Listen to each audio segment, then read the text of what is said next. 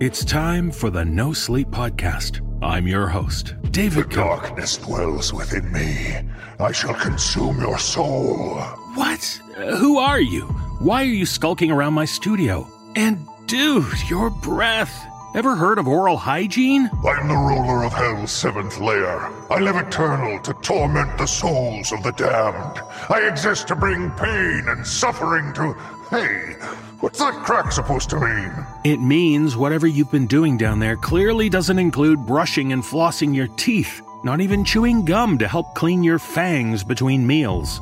I chew the bones of the damned, which I'll admit doesn't help my teeth much. Look, taking care of your oral health is easy thanks to Quip.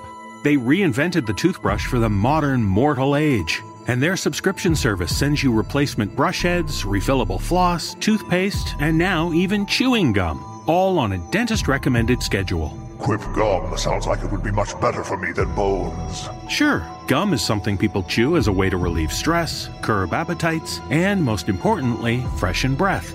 But it can also be an important part of a healthy oral care routine. But have you ever tried to open a pack of gum with the filth and brimstone of eternal fire everywhere? Not for some time, but Quip has you covered. The slim travel-ready dispenser, available in 5 colors, metal or plastic, packs and protects up to 10 gum pieces at a time, and fits in just about any purse, pocket, or human skull for on the go. And in a world where we all need to be extra safe and hygienic, the quick release button means you can still share with devilish friends, no wrappers, hands, or hassles. How can I procure these fantastical products from Quip? If you go to getquip.com/nosleep right now, you can sign up and get a free plastic dispenser with any refill plan. You're saying I can get a free dispenser at getquip.com/nosleep? That's right. And you can also find the Quip electric toothbrush, refillable floss, and more in the oral care aisle at your local Walmart. That's diabolical. No, that's Quip, the Good Habits Company. You've given me lots to think about. You could say I've given you plenty to chew on. No, not even a demon would make such a horrible pun. Well, back to the pits of hell with you. We've got Sleepless Horror ready to start right now.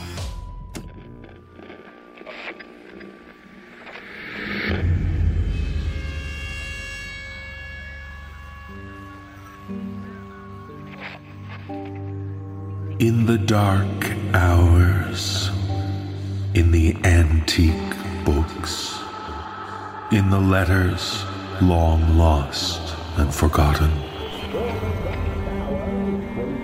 there are tales of horror to frighten and disturb. Come, join us as we delve deep into the darkness, into the sleepless hours when you dare not close your eyes.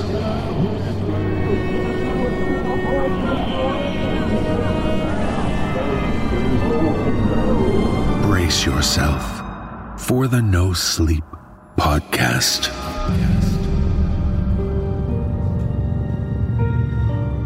Volume 16, Chapter 5.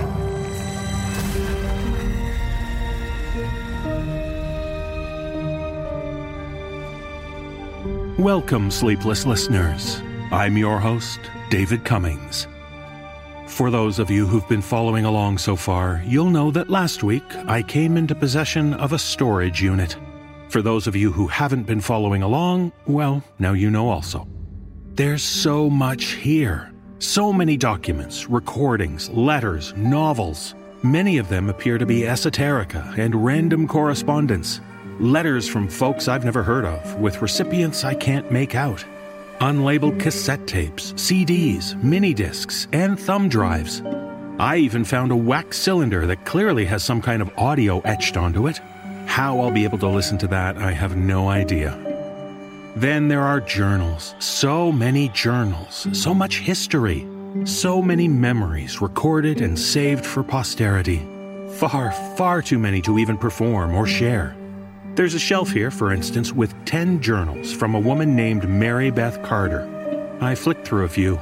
She seems to have kept a journal from the age of 9 to the age of 84. 10 volumes. How do I sort through that? And yet, with everything I touch in here, everything I feel, I can sense stories that want to be told, that need to be told. At night, I dream of their importance, the contents of this entire storage facility.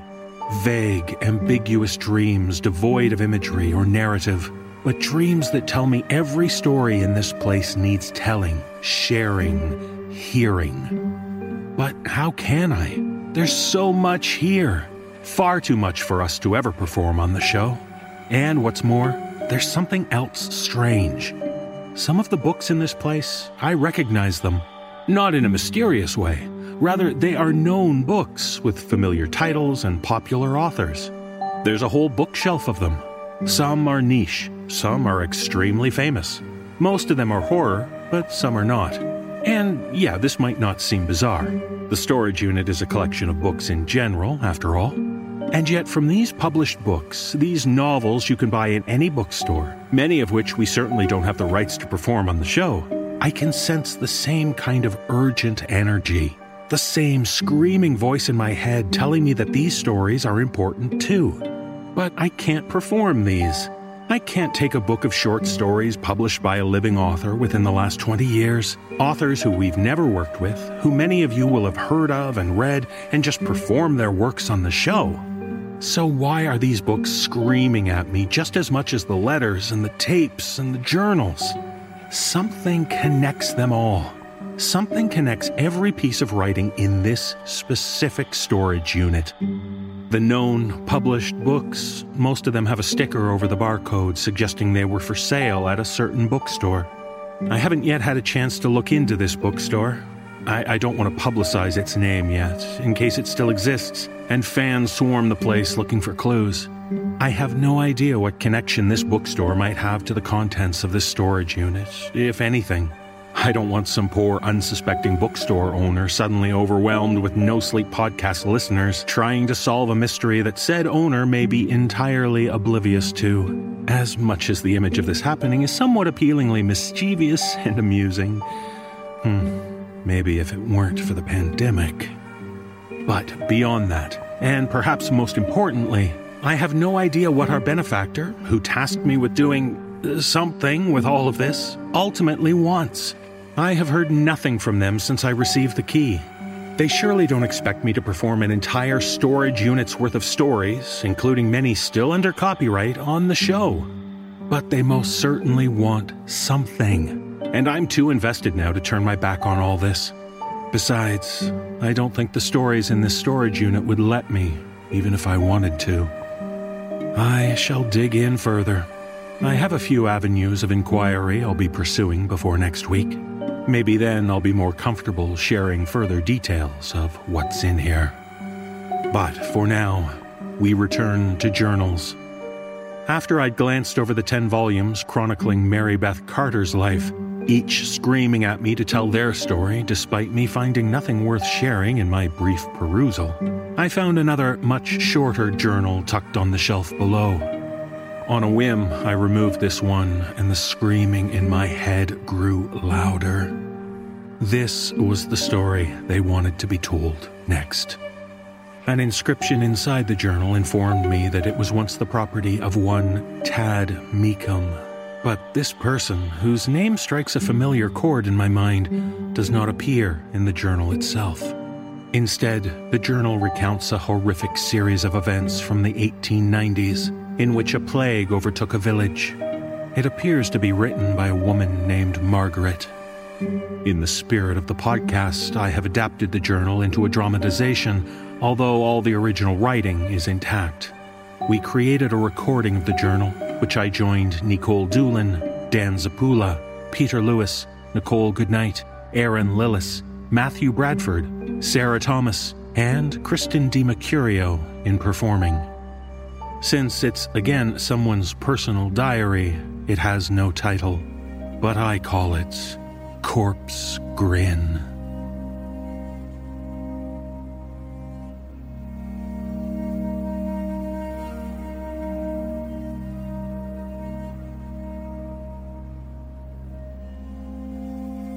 October 1st, 1892. Father Morgan came by the house last night. As I pressed open the door to welcome him inside, he forced it back on me, coughing into a cloth. No, I am unwell. I could hear that he had tears in his eyes, his voice shaken, and backed away from the door. What can I do? Margaret, you know full well that there is nothing to be done. You've kept yourself and your family clean, healthy, safe from this disease. He wept then, behind the door. The frantic shouting up the road now as normal as crickets chirping or wolves howling had once been. Even the beasts and bugs had been driven away by our unrelenting stench of death. I only ask that you retrieve my father's Bible once this has all been sorted out.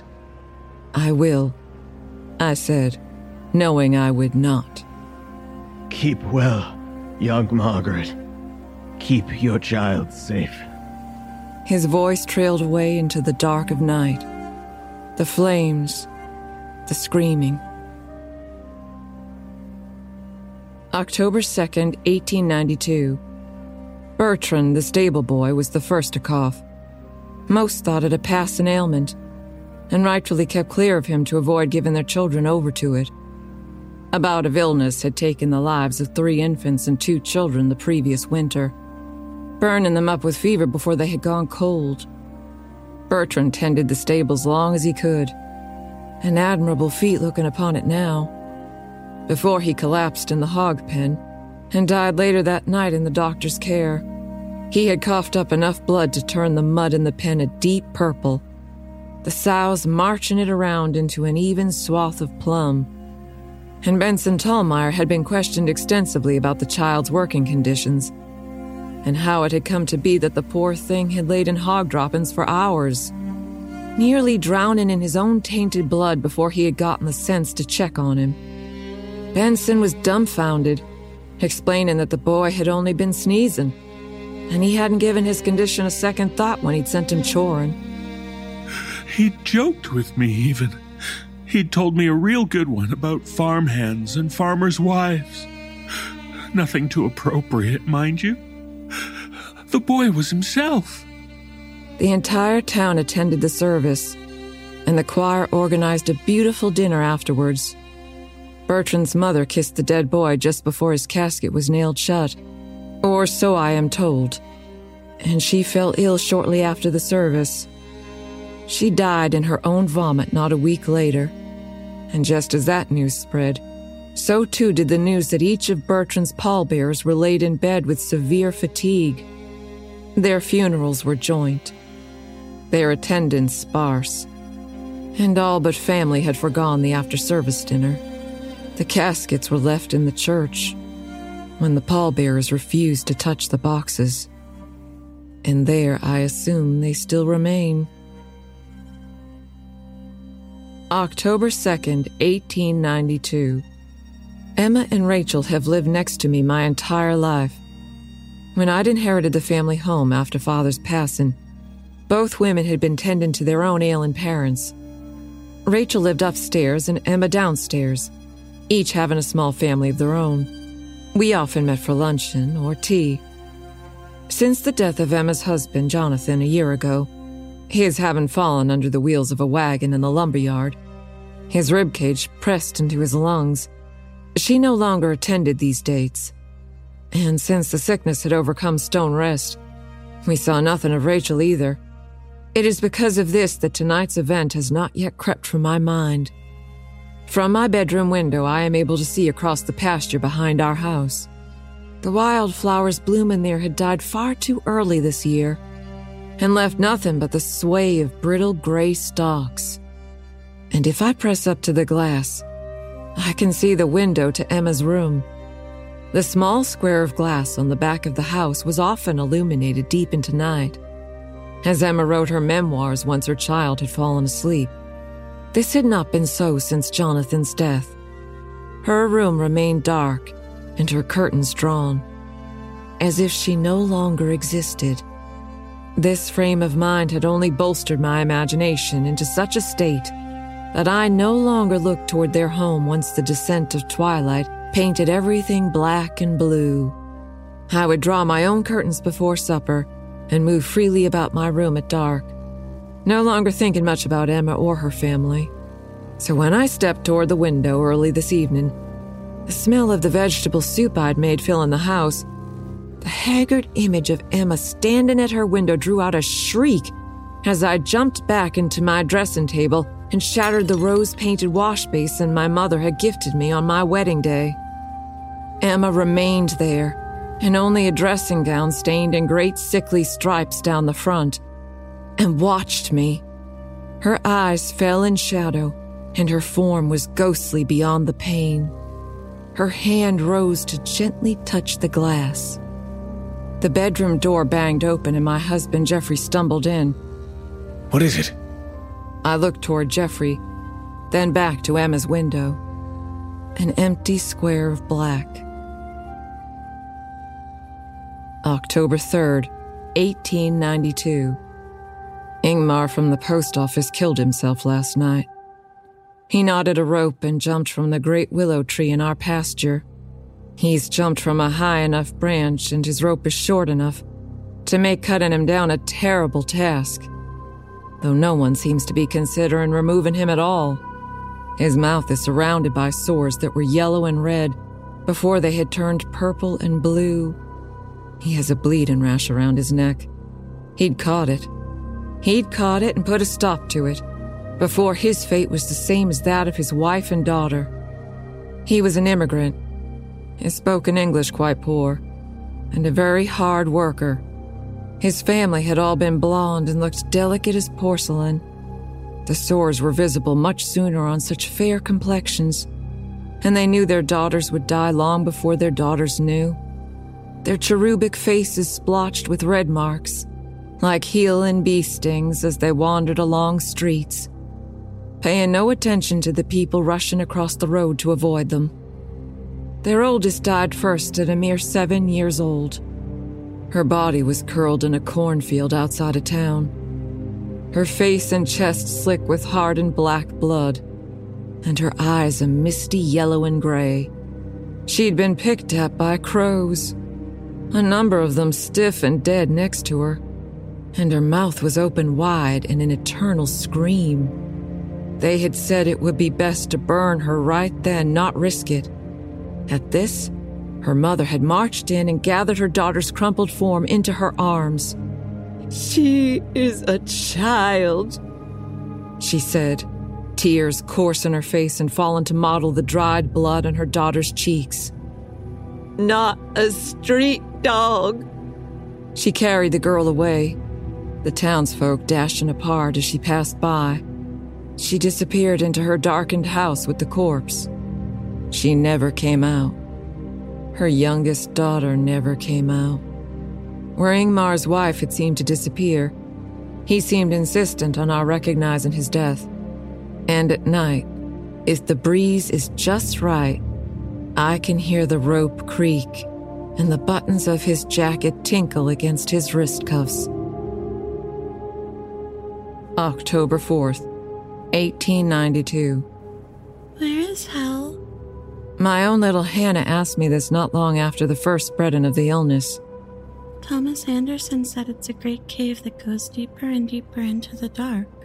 She turned to me with eyebrows raised. No one knows for sure, darling. Just that it is there. Can we find Hal? If we found the cave, could we go in?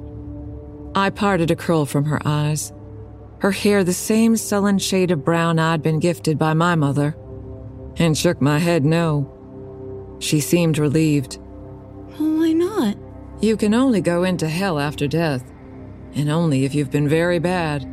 So you will never see such a place, my darling. This conversation strikes me as curious now. I often wake up each morning expecting some spell to be lifted from stone rest. I expect the wildflowers to bloom, and Rachel to stop over for supper with her children.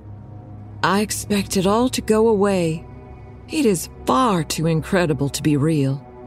Isn't it? So much death in such a small place? It couldn't be real. Could it? It's in these wells of despair that Hannah's question floats in my mind. Can we find hell? I believe we can. October 7th, 1892. The corpse grin. That is what they are calling it. It begins with a cough. Small at first, then longer and drier before becoming harder and wetter. Symptoms cannot be hidden for long. After a few days of coughing, there is a near-constant mingling of blood and saliva, causing one's teeth to remain a slick shade of orange red, and their breath continuously reeks of copper, smiling the smile of a dead man. October 10th, 1892. Emily Holbrook ran the streets last night, up and down until morning, screaming for help. Her baby, only 4 months old, was not breathing. She crashed into doors, shaking their handles and kicking at them like a burglar determined to get in. Somebody help! Help me! Help my baby! Oh God, please! Help my child, please! Her cries echoed among the houses, the soft glow of candlelight humming in the dark as curtains were curiously pulled back, then again closed like gigantic blinking eyes. When it was my turn, I stood a foot from the door, Jeffrey's axe in my hands, as she clattered against it. Margaret! Please help my child! Help my child! Save her, please! As I spoke to the door, the pounding ceased. Emily, get the doctor. You must get the doctor.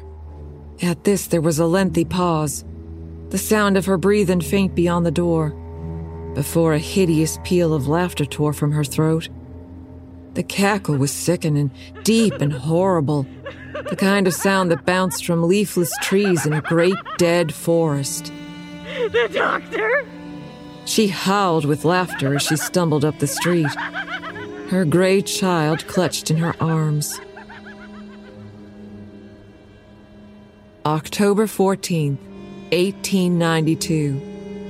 Emily and her child are lying face down in the street, mud covering them. Their skin has burst apart in places, exposed to the careless steps of horses or the rolling of wagon wheels. Emily's flesh is beginning to turn green. Her child's a spoiled purple, and their smell creeps into the sitting room of our house. Jeffrey has taken to stuffing rags around the door and the windows, but thus far it has done little good. It seems to follow the cold and the mice, finding its way inside despite our efforts. We do not allow Hannah out of the house. This has been so since the first signs of corpse grin, but she managed to catch a glimpse of Emily in the street through her bedroom window. She asked why she insisted on sleeping in the mud, and wouldn't her baby catch cold? She asked if she couldn't go out and give them a blanket. I told her that it was very kind of her, but that they are not cold, and that God is looking after them now in heaven. She accepted this and went about her day, though I did catch her at the window a number of times throughout the afternoon and into the evening, her gentle brown eyes fixed curiously upon death. October 16th, 1892. Jeffrey came home from hunting late last night, his voice ragged, and he held the front door shut between us, just as the father had. I have a cough. It's not a bad one. But anything at all is cause to worry. I'm going to wait in the barn a few days, just to be sure. Don't be silly. I pressed at the door. Open it. Margaret, leave it be. I gave the door one last shove and backed away, shaking my head. Am I to throw your supper from the back window? You can eat it from the trough with the hogs? The hogs are dead. I'll have the trough to myself. His laugh was forced and quiet, his following footsteps slow as he trailed from the porch and into the backyard, the muffled sound of his cough tracing his location until the barn door slammed shut. I watched the barn from the kitchen window, unaware of Hannah standing next to me, squeezing her doll tight. Is Papa sleeping outside? In the barn, yes. Does he have it too? Have what, darling? I bent down, touching her soft ringlets. The bloody smile? The corpse grin? Her eyes did not move from the flicker of candlelight in the barn. I tried my best to conceal my alarm. No, he is fine. Who's told you about that? Papa? No, not Papa. Who then? The dead woman. She pointed toward her room. The one who taps on my window at night. October 18th. I nearly watched Beth Marshall's house burn to the ground last night. The sound of voices, men shouting, drew me from bed, and I draped my shoulders in a shawl. Hannah stirred, having slept in my bed the past few nights while Jeffrey passed his cough in the barn, and rubbed her eyes. What is it, Mama? The alarm in her sleep-hazed face was that of a deer, having just escaped a cougar. Her eyes instinctively moved toward her room, toward her window. Who is it, Mama?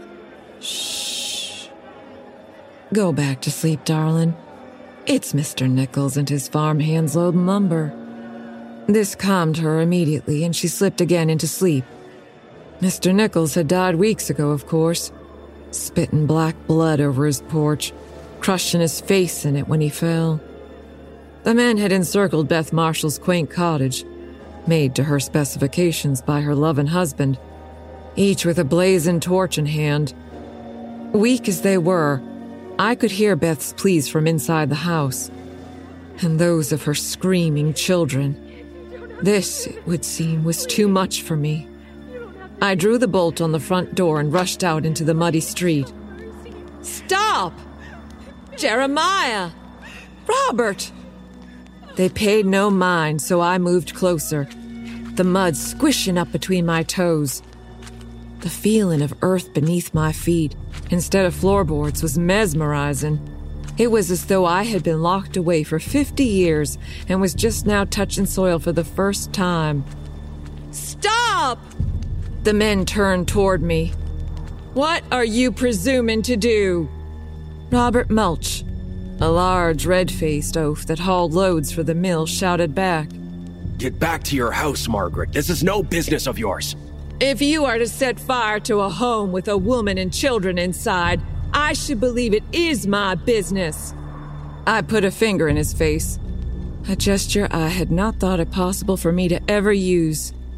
I pointed to the house, my eyes bulging and my voice wavering. We are all sick. Are you going to burn the entire settlement to the ground? House by house? He looked startled, taking a step back and glancing at his cohorts. I advanced, my finger moving higher to point between his eyes. Why not scoop Emily out of the street instead? Why not cut Ingmar down from the tree? If you are so concerned with cleansing the corpse grin. Otherwise, leave her and her children be. Robert studied me for a long while, the soft crackle of their torches the only sound in the still, rotten air. Let's go, boys. He extinguished his torch in the mud. The other men followed suit. He moved up to the door and ripped free the board they had nailed across the doorframe. He seemed to study the board a moment and then tossed it aside. Margaret, you best pray it is never you sick behind a door. You won't be able to wag that tongue if the burning house was your own. He gave a slight smile and moved along after his mob. The silence within Beth's house was now full of quiet sobs, whispers of reassurance, and her yellowed eyes appeared in the window. Her children, sallow and gray as the skirts she wore, clung to her, their eyes puffed with tears and infection. Thank you. May God bless you, I replied with a nod, turning back to my own darkened house. Once safely behind my own door once again, I spoke. May he have mercy on your souls.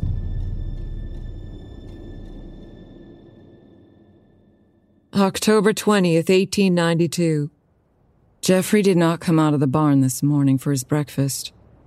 The plate still sits, full and ruined by cold, on the back step. I called out to him, even rang the bell tacked to the door frame, but still he did not appear. Hannah voiced her concern, making note of how the barn door is slightly ajar, and how it has remained that way all day. Is Papa dead?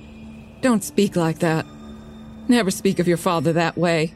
His teeth were red on Sunday, when we read from Matthew at the window before supper. Did you see? Of course I had seen. No, darling, it was communion wine. The father brought it over to him, so he can get better. The father is dead. Her unbothered manner caused my flesh to prickle. Who told you that? I touched her cheek. She pulled away from me. I saw it, his ashes, in the churchyard. She pointed in the general direction of the chapel. They burned him up by the headstones. I felt my eyes well up. Yes. Will we burn Papa? I slapped her. It was as if my hand had a mind of its own, and her head rocked against her shoulders. Leave the table and go to your room. I will not have that talk in our home. She marched away and turned to me at her doorway. I hate you. I would burn you up. If you died, Mama, I would burn you up. She whisked inside and slammed the door. October 21st, 1892. I went to Jeffrey last night. I led myself to the barn by lantern light, the wind biting at my skin through my bedclothes as I continuously glanced toward the dark windows of Emma's house. I moved toward the side door, the one Jeffrey had not touched since his cough, and gently rapped on the frame. Jeffrey! I angled my ear to the wood. The silence within was thick, as if the building held its breath while I listened, and I knocked again. Jeffrey, you've missed breakfast and supper.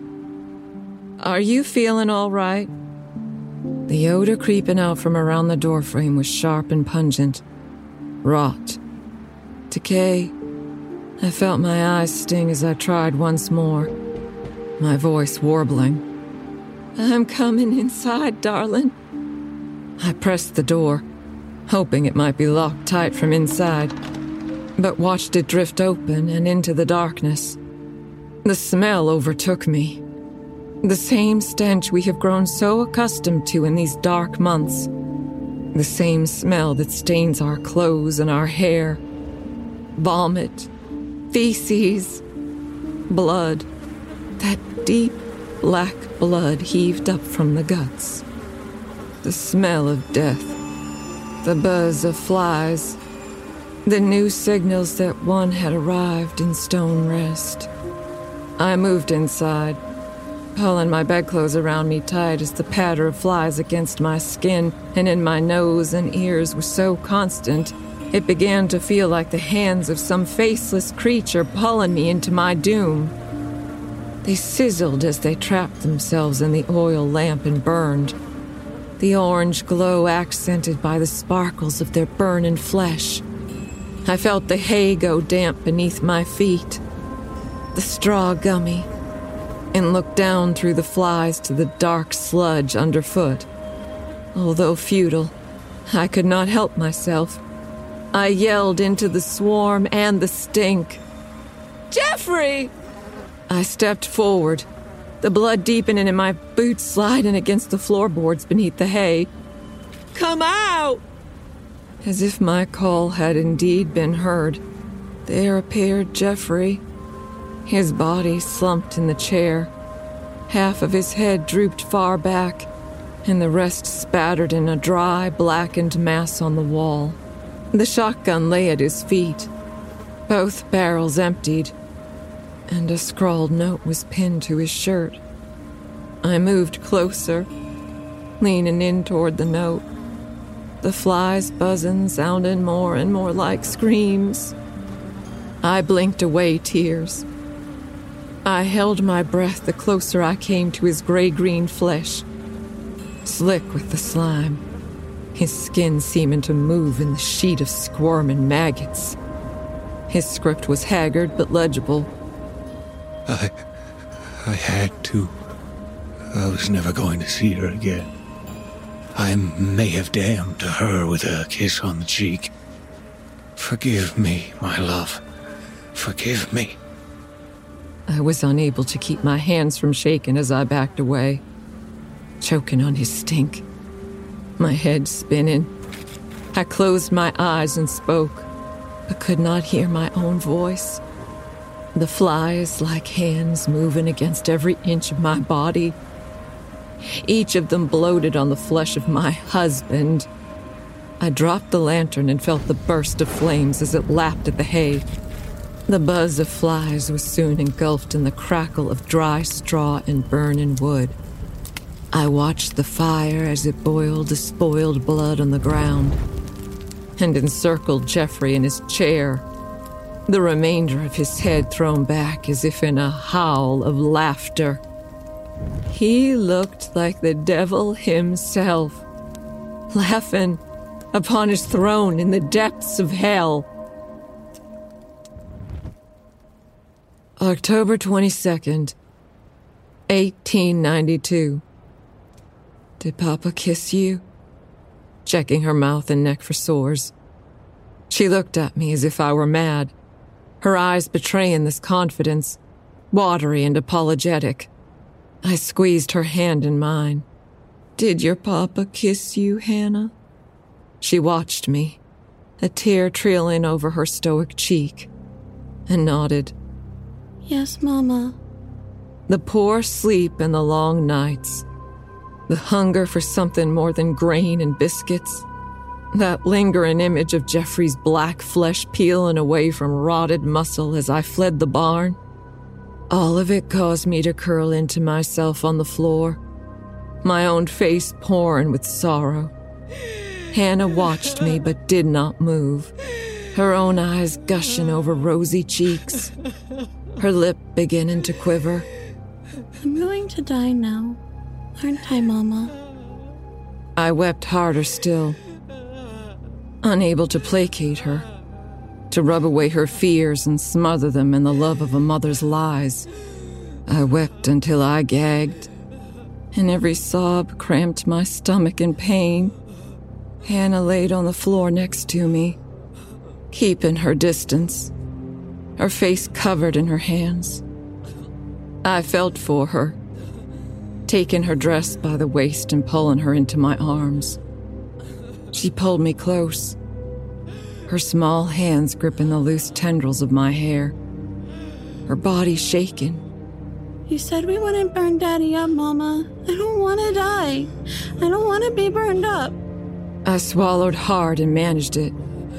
The comfort, the lies. Everything is gonna be all right. Everything is going to be all right.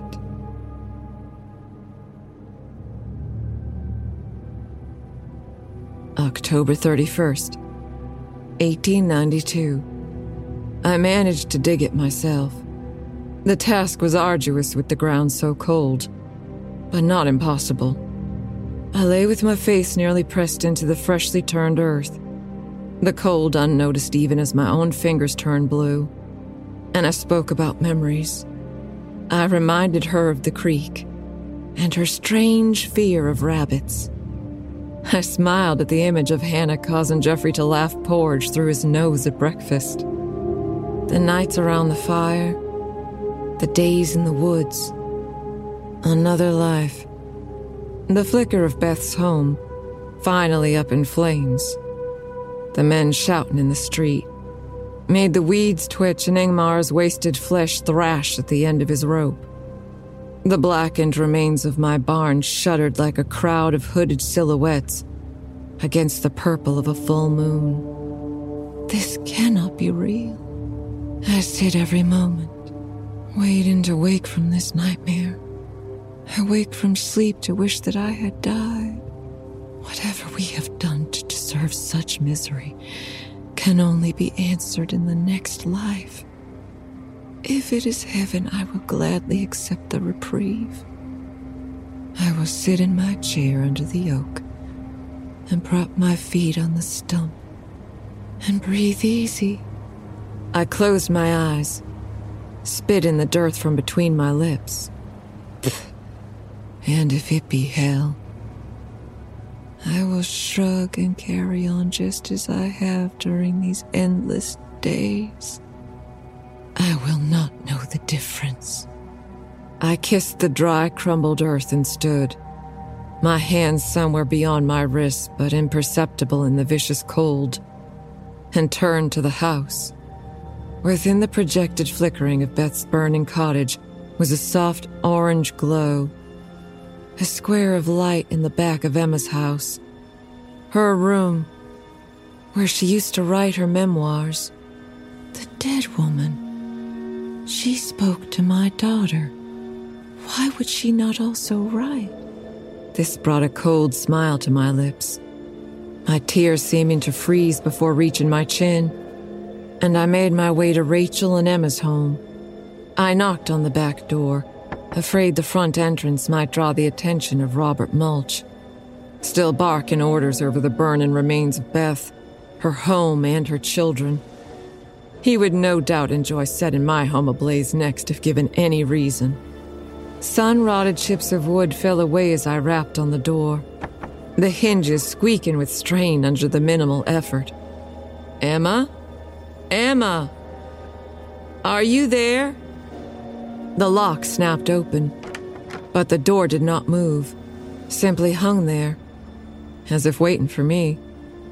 I pressed it forward and watched it swing open into the dark house. The whisper of a mottled white gown vanished into the blackness of the dining room. How badly the house smelled, I was not aware.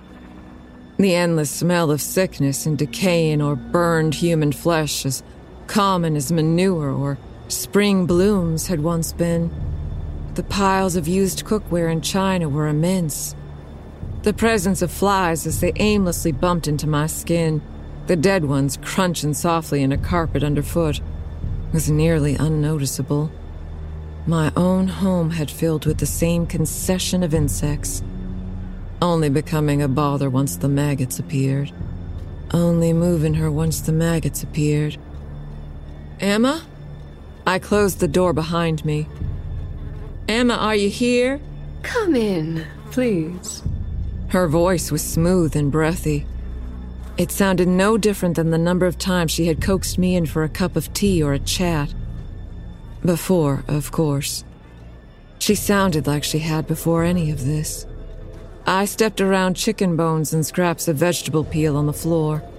Mysterious puddles hardened into dark stains. Pieces of broken dishes and half-full pots of gelatinous, moldy stew. Their hound, Walnut, whom I had taken to be sleeping in the corner, was merely bones with furry leather stretched and ripped over top. His eyes dried, scabby sockets. He was starved long ago, it would seem. Perhaps the beast had caught the grin. There had been rumors of animals spreading the disease, but none of them suffering it. I stood in the doorway to Emma's dining room and was surprised to find a number of silhouettes encircling Emma as she presided over the head of the table, defined from the soupy black with moonlight and burning house's flame.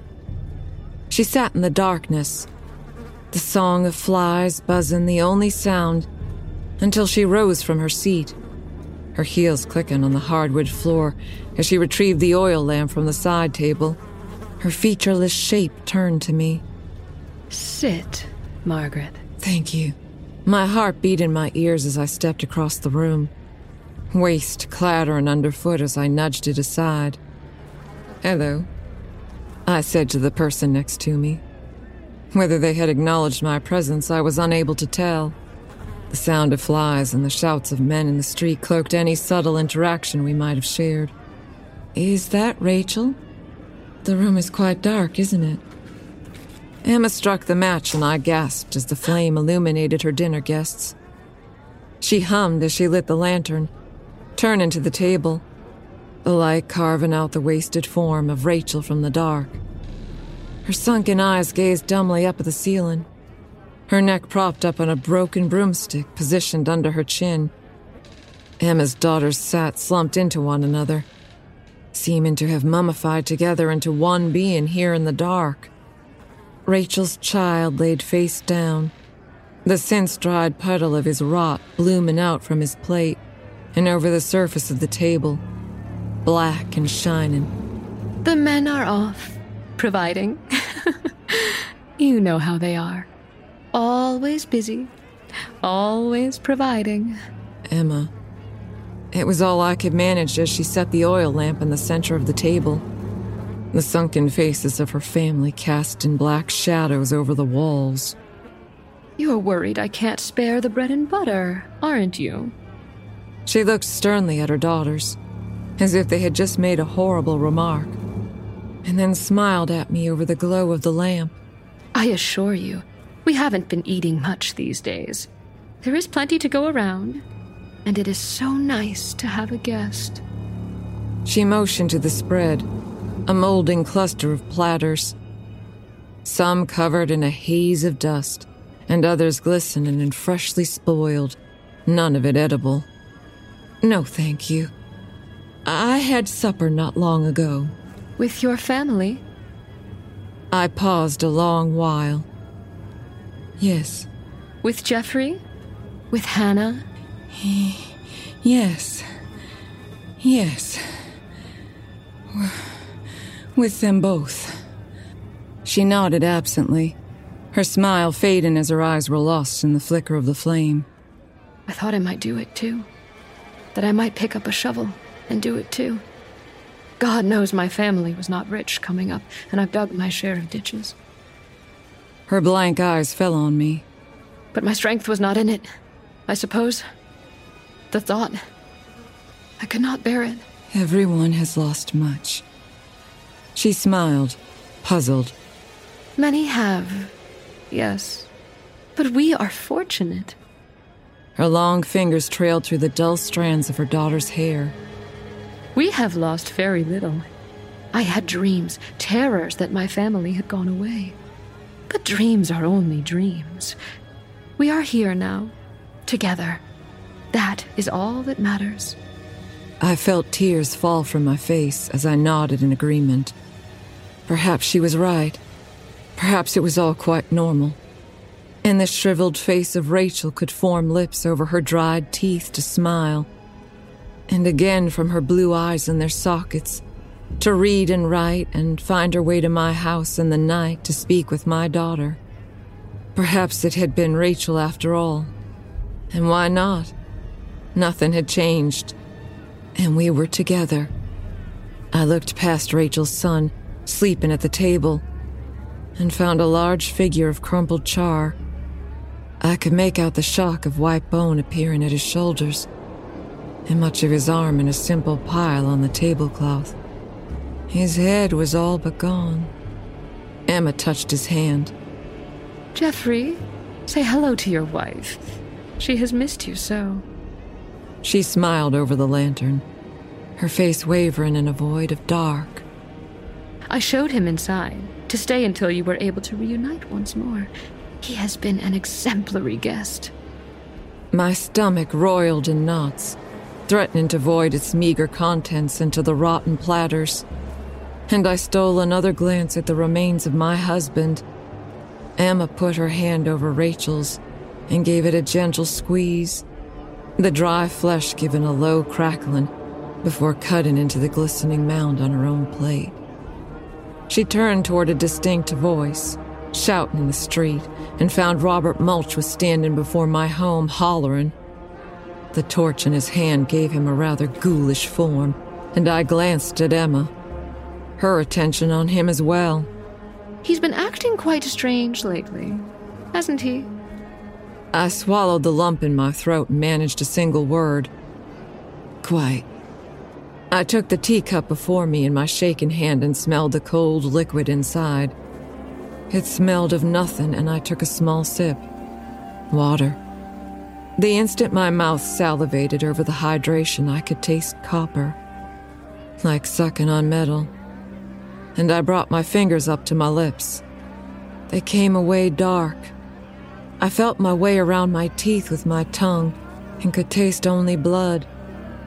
Emma returned her gaze to mine, her silhouette slowly darkening as the flames outside came closer. Perhaps we should gather up Hannah after supper? I have a room all made up. I nodded. I smiled. That sounds lovely.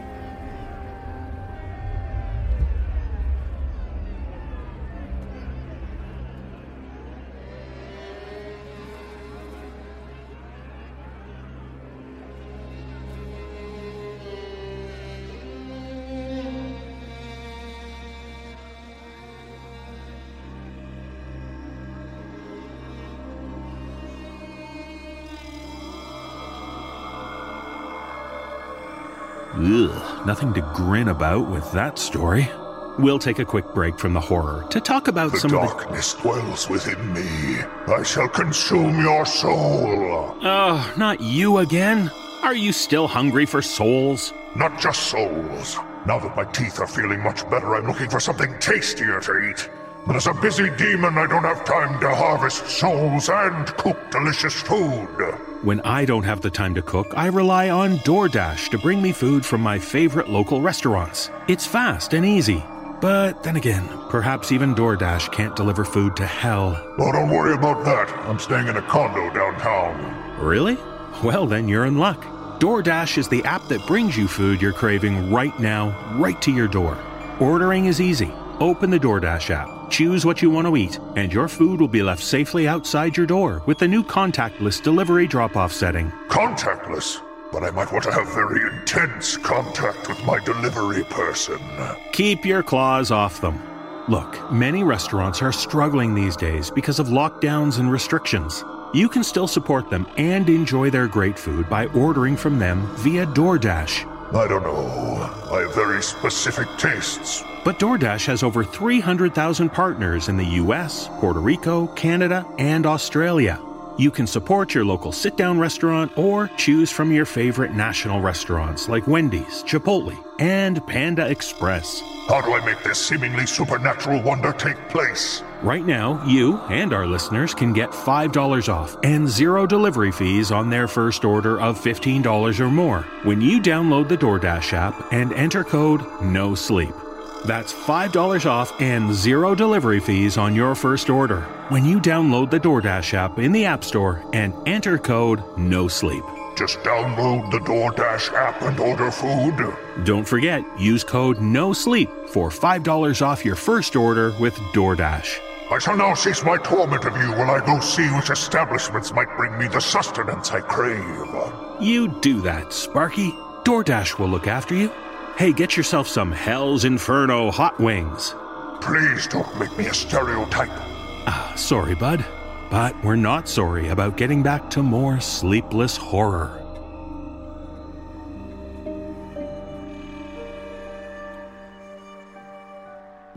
In our next tale, we find ourselves in post-war Berlin. Times are tough, obviously. People are struggling to survive. Everything seems sparse, especially food. But in this tale, shared with us by author E.C. Dobson, it seems like one store owner might be provided a lifeline. I join Tanya Milosevic, Jeff Clement, and Graham Rowett in performing this tale. So don't let yourself suffer. Take the help, even if it's in exchange for providing help in return. But make sure you study the terms of the letter. Otherwise, you might find yourself wrapped up in something you'd prefer to avoid, at least when you're dealing with the butcher.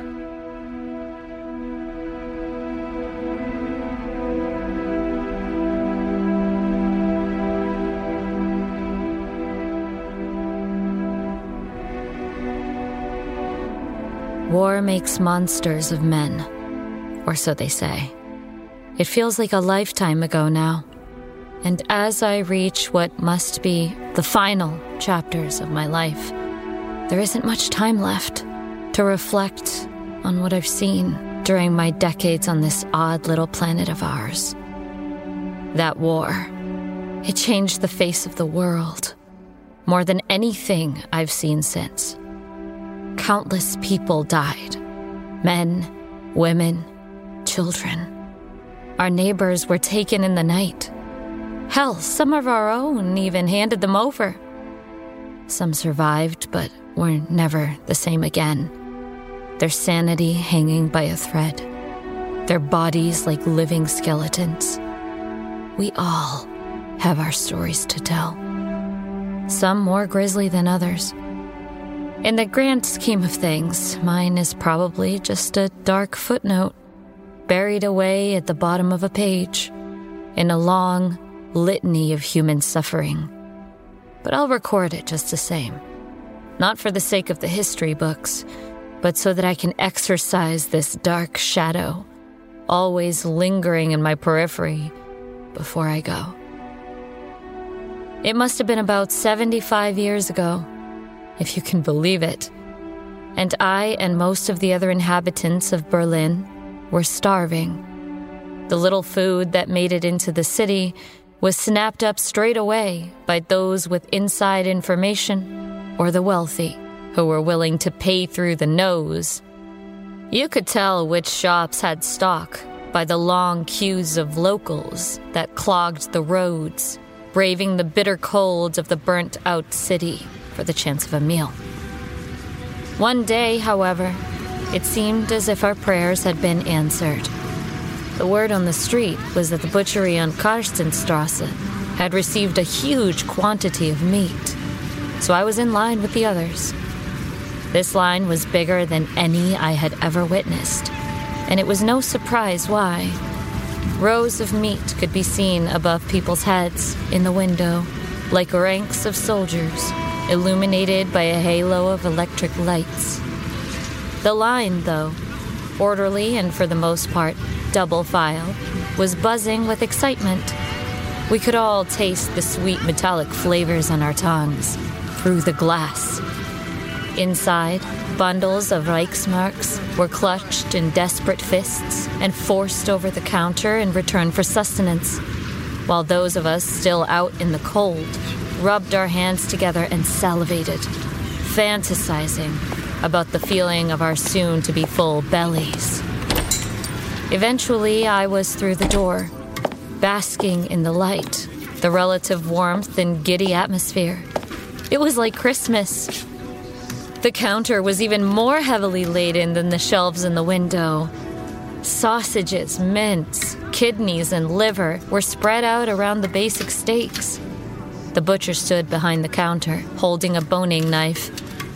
I noticed that he was quite handsome and, I thought, surprisingly slender for a butcher, even in these difficult times, with sharp blue eyes and the slightest shadow of a dimple in his chin. The butcher began to talk to the man in front of me in the queue. The man had his back to me and handed a large parcel wrapped in brown paper to the butcher. If the man said anything, the words were lost in the animated hum of the crowd, all collectively pressing in toward the counter. As he turned around, I could see that he was blind. A white cane hung from his right wrist by a cord, and he wore perfectly round, reflective sunglasses, the lenses looking like twin moons in the electric lamps. The butcher fixed his eyes upon mine. How may I help you, young lady? The blind man smiled, only one side of his mouth rising. A young lady? Good morning. What would you like, Fraulein? Muller. I'd like 2 steaks, please. Well, Fraulein Muller, I'm Herbert Keller. Pleased to meet you. The butcher smiled and busied himself wrapping 2 thick pink steaks. Our fingers brushed as I handed over the money, and again as he passed the wrapped meat over the counter. I must admit I was distracted for a moment by the sparkle of his eyes. It was the voice of the other man that brought me back. Selber sagt. The blind man held out a hand for me to shake. I thought it a fitting name for him. It sounded just like the hissing of a snake. I put my hand in his. He had a surprisingly strong grip. It was the mustard gas that got me. Sankt pointed to his black glasses. In the First War, our own stuff. You adapt surprisingly quick, though. It must be nearly 25 years now since I lost my sight, but it heightens the other senses considerably. I didn't know quite what to say. Makes getting around a lot more difficult, though. He paused and wetted his lips. Do excuse me for asking, Fräulein Müller, but would you be so kind as to do me a favor? I didn't even have time to respond before he continued, pushing the envelope into my hands. It's this letter. Could you deliver it for me? I wasn't sure of what to do. Sankt made me feel uneasy. Just the very tip of his tongue emerged from between his lips, tasting the air, like a snake does when it's hunting its prey. But he was blind, and he'd asked for my help. Surely there was no harm in delivering a letter for him. Keller was looking at me expectantly, eyes shining. My mind was made up. Certainly. I turned the letter over.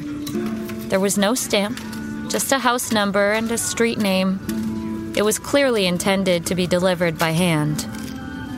Number 66 Brondbystrasse. You go along Luzernerstrasse and you can't miss the sign. I would go myself, but the steps are so uneven. I can't really manage them without my sight. At this, he hung his head, and I felt overwhelmed by a wave of pity. Don't worry, Herr Sankt. I will deliver your letter. Thank you ever so much, my dear. Then he turned to Keller. And thank you, Herbert. I'll be in again soon, no doubt. Keller was already serving the next customers, but he cast a glance at Sankt and threw a wink in my direction. I felt the blood rush to my cheeks and turned toward the door, the ghost of a smile tugging at the corners of my mouth. I wondered if Keller had winked at anyone else that day. As I watched Sankt hobble out, the crowd parting for him to leave, I put the wrapped steaks into my satchel, then looked from the letter to Sankt, who was waiting to cross the road. All of a sudden, I felt that something wasn't right. I stared at him, unblinking. This feeling had come from nowhere, but it had me fixed to the spot. A shiny red Volkswagen hummed along. Then, just after it had passed him, he turned to the left, to the right, and then crossed the road. He had looked to the left and then to the right. Sankt was not blind. Over the happy chatter of eager customers, Keller addressed me. I was standing completely still, staring through the doorway, eyes wide with shock. Is anything the matter? Stammering, I turned back to face him. No, everything's fine. My eyes flashed back to the doorway. Sankt was gone. Clasping Sankt's letter, and without looking back, I hurried from the shop. My head was spinning, and I could feel myself growing dizzy. I had a horrible, heavy feeling in my stomach, and took a few deep breaths to steady myself. Why did he do that? Why did he dress as a blind man with the dark glasses and the cane? Why did he tell that story about the mustard gas? So that people felt sorry for him? My hands were beginning to sweat now, hot needles pricking my palms. And if he wasn't blind, then why did he need me to deliver the letter for him? In an instant, I realized how ridiculous I was being. So what if he had turned his head when he crossed the road? It didn't mean that he had actually seen anything. Maybe he did it out of habit, from a time before the gas had burned his eyes. He was a war hero, and I doubted him, because he still clung on to the little rituals of everyday life, as if his sight had never been destroyed. Shaking my head at the vividness of my own overactive imagination, I started to walk. I was on Karstenstrasse and could see Lusenerstrasse and its old, uneven steps up ahead. I increased my pace, half running, then nimbly descended the steps, which were cracked and crumbling. It was understandable that Sankt did not want to attempt these in his condition, even with his cane. Lusenerstrasse curved sharply around. An empty bakery, a police station, and the burnt-out shells of some ruined arms factories could be seen to the right, and a number of residential roads branched off to the left.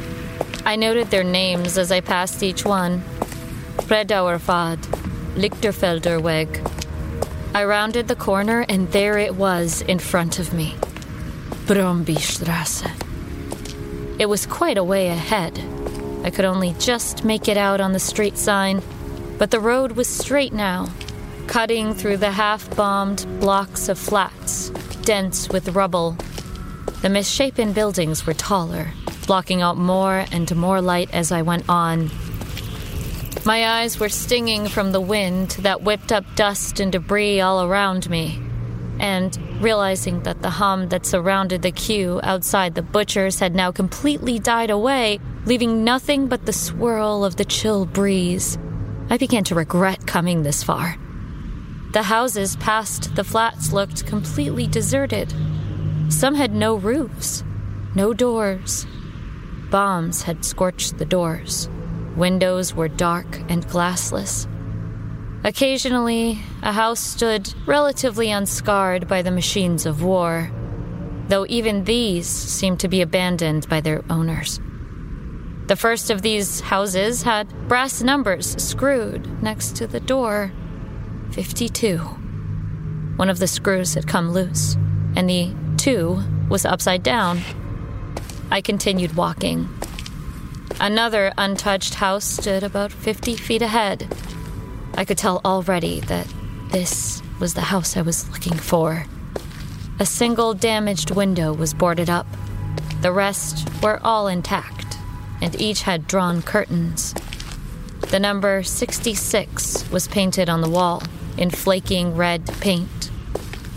I was beginning to feel uncomfortable, faced with these ruins of the city that had been so familiar to me. It looked deserted, but it felt like something was there with me. It was probably just some stray cat skulking in the shadows. Maybe my imagination was playing tricks on me. Either way, my suspicions about Sankt came flooding back. Why did he entrust his letter to a complete stranger? What, he couldn't send it in the post? And why to this house, with the curtains drawn at every window? A few drops began to fall from the dark blanket of cloud overhead. My lip trembled, and I thought I felt a tear escape from the corner of my eye, though I told myself it was just a streak of rain.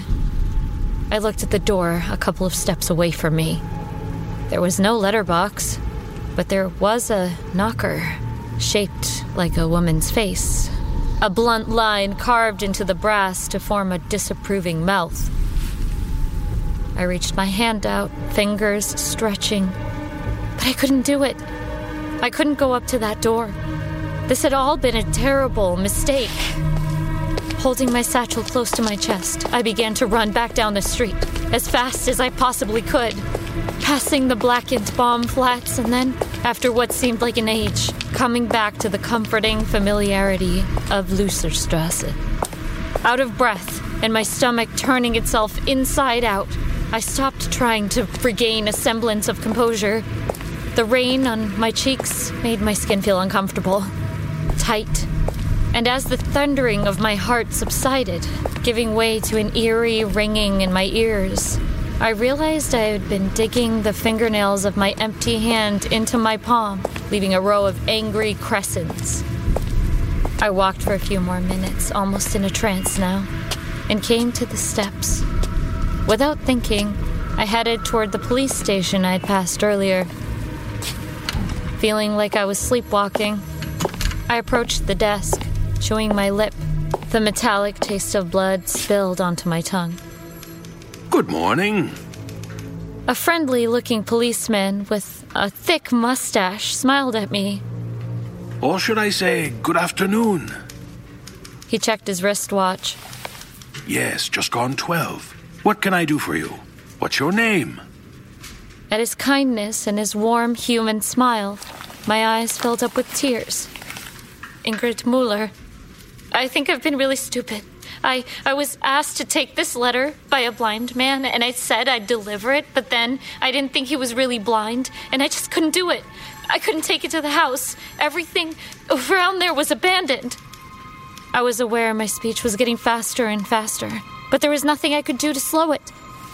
The policeman put a calming hand on mine and took the letter. His kind eyes were now serious. You say that this was from a blind man? Yes, his name was Sankt. Sankt, eh? The policeman stroked his mustache meditatively.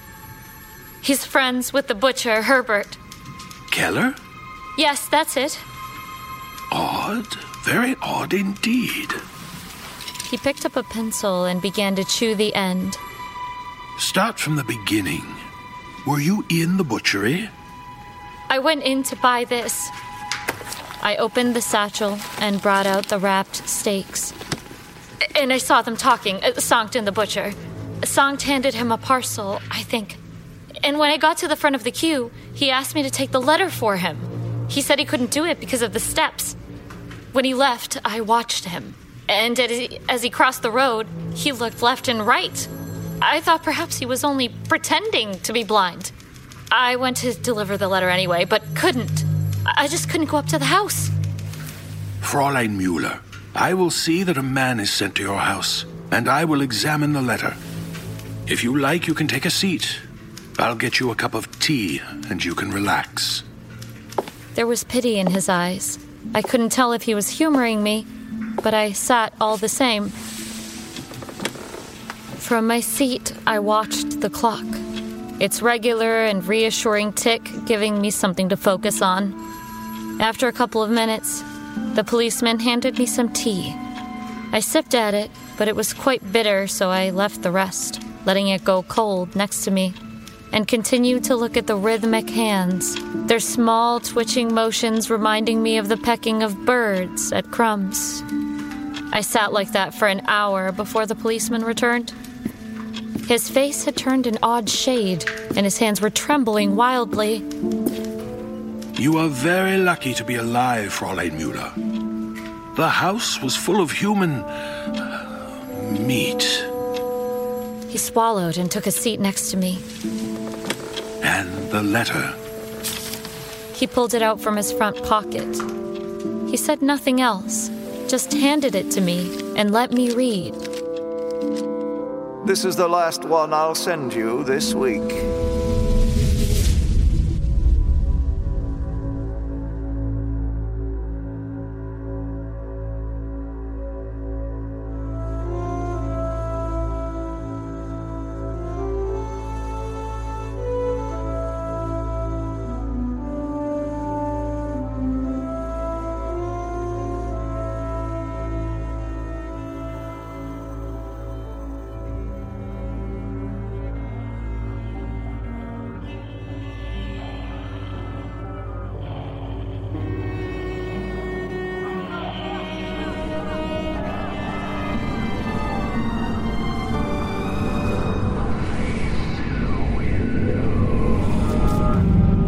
As we place the letters back in their envelopes, it's time to take our leave for now.